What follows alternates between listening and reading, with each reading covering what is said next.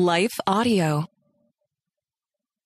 Today's psalm is one that Jesus quotes in several places in the New Testament. And while I know we've been talking about this throughout our psalm studies, this is a really important one because it sums up his kingship. So as we dive into today's psalm, I pray it's going to be a blessing for you. Stay tuned. Hey friends, welcome to the Hearing Jesus podcast. Do you sometimes doubt if you're truly hearing God's voice or if it's really your own? And how do you know the difference? Do you ever struggle to feel confident in your relationship with God and what He says in His Word? Do you sometimes feel stagnant or like maybe you hit a wall in your spiritual life? Hey, I'm your host, Rachel Grohl, missionary, author, pastor, and life coach, and I have been there. I too was doubting God's voice in my own life. I felt insecure about my relationship with Him, and I wanted to be obedient to what God was calling me to do, but I wasn't quite sure how to figure out what that was. I felt like I was wasting time trying to figure it out, and I just wanted a way to understand His will for my life. The answer for me was found in the pages of the scriptures, as I learned how to understand what they were actually saying. If you're ready to grow in your faith and to step confidently into the calling God has for you, then join me as we dig deep into God's Word so that you can learn to live out your faith in your everyday life. Hey everyone, welcome back to the Hearing Jesus podcast. I'm your host, Rachel Grohl. Today we are continuing our devotional psalm series through Psalm 110. And if you're just joining us, we're going through one psalm a day. We're almost towards the end. We're in that last stretch, that last 40 psalms. And the reason why we're doing that is the Psalms were really the hymn book and the prayer book of Jesus. And in our journey to hear God's voice more clearly, one of the things that I thought was really important is to understand the things that would have been in the heart of Jesus and the disciples, because we know from the New Testament that the book of Psalms is the Old Testament book that they quote the most often. And so as we go through the Psalms, today's Psalm is one of those Psalms that is very, very clearly connected to the New Testament. Jesus himself quotes it. So that's so important for us to study. If you would like to dig a little bit deeper, every Monday I send out a free newsletter. You can go to shehears.org to sign up for that. And in that newsletter, I send out journaling prompts. And I don't know about you, but for me, journaling is really, really helpful. It helps me get the information from my head and into my heart. And so that's free. Those journaling prompts go out once a week. If you would like the journaling prompts from previous episodes, those are also available on my website. If you go to shehears.org, go to the resources section, and you can look for the Psalms guided journals there. Those guided journals are a really good way to do the Psalm study. It has a link to the audio devotional. It has the key verse. It has the journaling prompt question, and then space to actually write out your journaling. You can do that on an iPad or you can print it out, whatever works for you. But again, just an additional resource, as well as lots of other Bibles and things, Bible studies that you'll find there. So as we're going through the Psalms, I'm actually reading today from the New Living Translation. I'm going to start at verse 1 of Psalm 110. The Lord said to my Lord, sit in the place of honor at my right hand until I humble your enemies, making them a footstool under your feet. The Lord will extend your powerful kingdom from Jerusalem. You will rule over your enemies. When you go to war, your people will serve you willingly. You are arrayed in holy garments, and your strength will be renewed each day like the morning dew. The Lord has taken an oath and will not break his vow. You are a priest forever in the order of Melchizedek. The Lord stands at your right hand to protect you. He will strike down many kings when his anger erupts. He will punish the nations and fill their lands with corpses. He will shatter heads over the whole earth, but he himself will be refreshed from brooks along the way. He will be victorious. Now, I'm reading from the New Living Translation because I think sometimes the NLT makes it a little bit easier for us to understand. While we know that Scripture was written for us, it was not originally written to us. And what I mean by that is the original audience that this was written to had a different understanding culturally than some of the things that we understand. We're so far removed from that kind of culture, that kind of society, that sometimes it's difficult to understand what they understood. And so the heart behind this series is really to help you have just a glimpse of what they would have understood that wasn't necessarily explained in the text. And I think that's really helpful for us. So this psalm opens up, and what we recognize right away is that it is a royal hymn.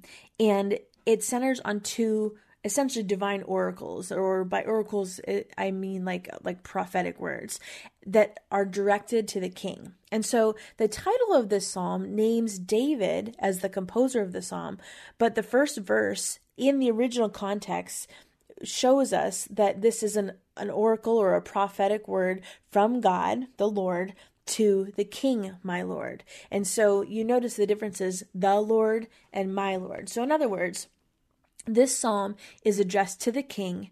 It's not given by the king, although that title is a little bit confusing when we first look at it. But the understanding of that kingship royalty psalm is what allows the New Testament authors to apply this psalm in a little bit different of a way. Psalm 110 was delivered at the temple by a prophet. Could have been somebody that worked in the temple as a functionary, or was part of the people in Israel that would be responsible for putting into office that newly minted king. And so this royal psalm is essentially anticipating the military victory that the new king would have over his enemies. And then it announces that this king, who would also be a warrior, will also be a priest, and not in the line of Aaron, but in the order of Melchizedek. So this psalm could be a coronation psalm like some of the other psalms we've seen, but it might also have been used as a pre-battle hymn that they would have sung before going into battle. I think that's really important, and I don't want you to miss this. This psalm is talking about a king's military victory over his enemies, and it also announces that this king, who will also be a victorious warrior, will also be a priest, but not in the line of Aaron. Who does that sound like? Right? So it sounds like Jesus. So what we see at the very beginning of this psalm, all the way starting at verse 1, is it's this prophetic word that is addressed by God to the king. And we're seeing this envisioned as a warrior, and that warrior will subdue the king's enemies. And to sit at God's right hand, we've talked about this before, it was symbolic. It was a position of honor and power. God is the ultimate king, and the human king here on earth is his agent that he is using on earth. And so the picture that we see here is the enemies of the king are the footstools, and that's going to point to the dominance that the king has and the control that the king has, and then also this element of humiliation of the enemy. There's so many parallels here between the actual kingship that we're talking about in the time of David, and then Jesus as the king, the eternal king. Moving down to verses 2 and 3. So through the activities of war, it talks about how God is going to extend the king's rule, and that's represented by the scepter. He's going to extend the king's rule from Zion, which is the location of the temple, and he's going to extend that to the place where God made his presence known among his people, and into the heart of the enemy's land. Again, who does this sound like? It sounds like Jesus, right? It's this dual purpose. It's a prophetic psalm that is talking about not just King David's rule, but then also King Jesus's rule. So the king's army will be eager and prepared for battle, and that's also how we as believers should be engaged as God's human army. You can read about that more in Deuteronomy chapter 20. But think about that in terms of when we are ready for battle, we're prepared, we're engaged as God's human army. We are not just passively going through this life, but we are prepared. We are armed with the armor of God to actually go into battle. And then it talks about the dew. Think about this dew. It appears suddenly and mysteriously in the morning, and it's likening that to the king's army that's also going to appear suddenly and mysteriously. So dew in Israel's climate was really dry. And so dew in a dry land like Israel is going to be a metaphor or an allusion to the freshness and the vigor and the energy of the young soldiers from the army. I want to jump down to verse 5, section 5 through 7. In the first verse, the king was described as sitting at God's right hand.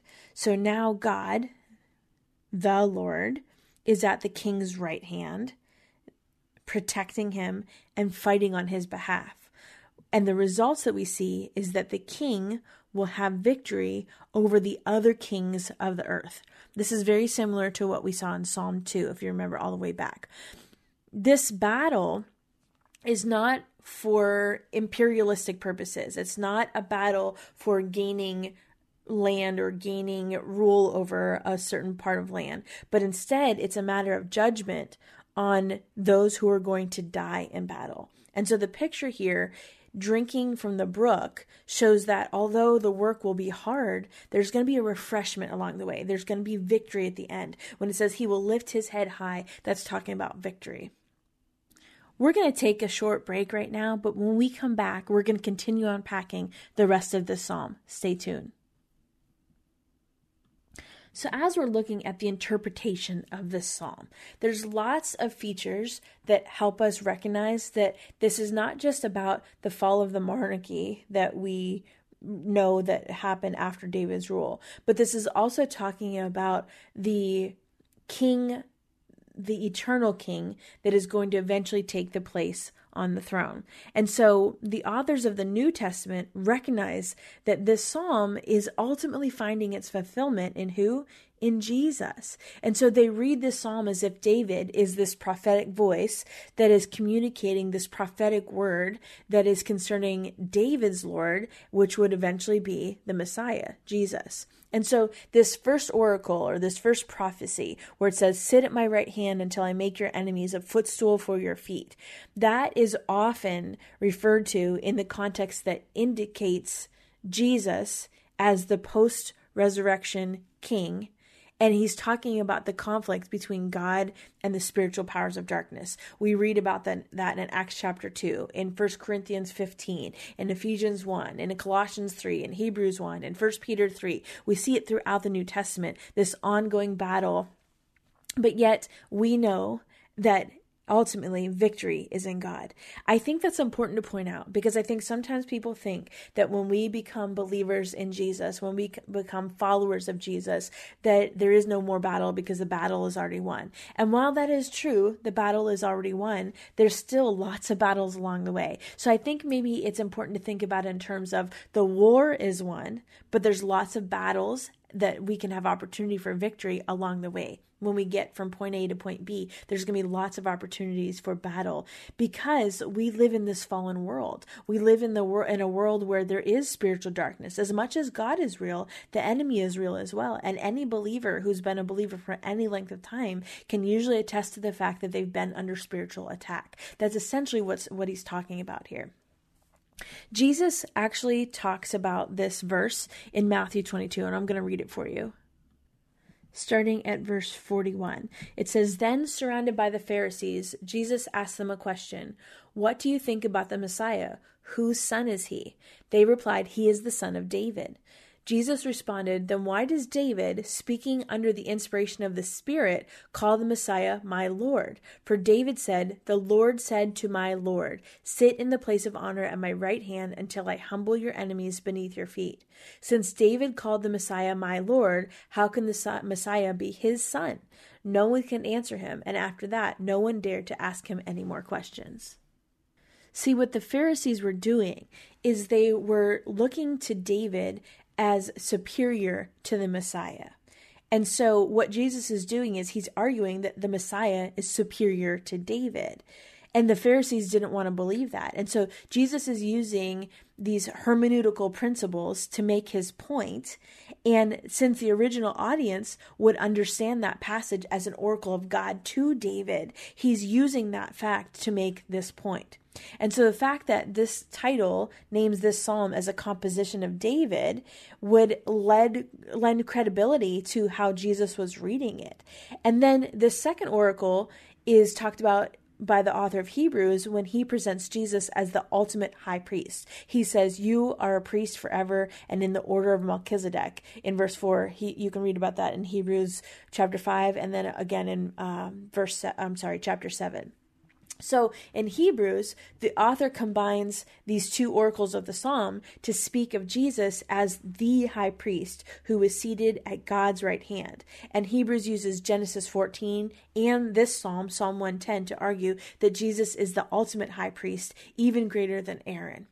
That was a huge issue because, again, the religious leaders of the time were not recognizing him as Messiah. So here, Jesus is claiming his kingship. He's claiming that he as the Messiah is greater than all these other kings. And they were still in this mind frame of earthly king. And he's trying to show them, no, this is eternal kingship. So I love how Jesus uses the scriptures to prove his own reign and rule as the eternal king. So given that insight, I'm going to go back and read starting again at verse 1. The Lord, now remember what I said, the Lord and my Lord. Pay attention to that. The Lord said to my Lord, sit in the place of honor at my right hand until I humble your enemies, making them a footstool under your feet. The Lord will extend your powerful kingdom from Jerusalem. You will rule over your enemies. When you go to war, your people will serve you willingly. You are arrayed in holy garments, and your strength will be renewed each day like the morning dew. The Lord has taken an oath and will not break his vow. You are a priest forever in the order of Melchizedek. The Lord stands at your right hand to protect you. He will strike down many kings when his anger erupts. He will punish the nations and fill their lands with corpses. He will shatter their heads over the whole earth, but he himself will be refreshed from brooks along the way. He will be victorious. Father God, we thank you that you are a God that is victorious, that all the way back we can see your handprint from the scriptures, from the Psalms all the way through to the New Testament. God, we thank you for the way that Jesus identifies himself as the eternal King, the one that puts our enemies under his footstool. God, we thank you that the war is won. But Lord, help us to recognize that there are still battles to be fought and battles to be won, that we are living in a season where there is great spiritual battle. God, I pray for a hedge of protection around my friends that may be going through this spiritual battle right now. God, help them to remember that you are on the throne. No matter what happens, you are on the throne. That this isn't just a fight, but it's a rigged fight, and you're going to win. God, we thank you for your peace and your presence, and we praise you as the King of Kings. In Jesus' name, amen. Hey friends, are you needing a couple more resources? I want to let you know that in addition to the resources I mentioned today on the show, I have a whole section of my website called the resources page. There is a free download for a 7-day devotional. There are lots of Bibles, journaling Bibles, note-taking Bibles. There's my Bible study, She Hears, which is a Bible study about Jesus and the book of John and 6 women that he interacts with, he encourages, he calls, he equips. And then in that Bible study, I teach the color method, and the color method is designed for you to be able to take that method and use it on any passage of scripture. So I encourage you to check that out if you're finding that you need some additional resources to dig a little bit deeper. I pray those are a blessing for you.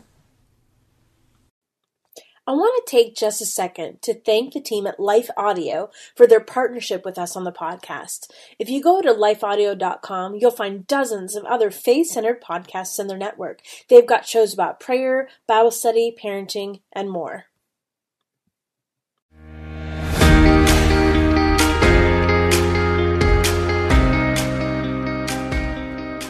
Hey friends, if this podcast helped encourage, empower, or equip you for God's call in your life, I would love it if you would head over to Apple Podcasts and leave me a review. That's the #1 way you can support my show.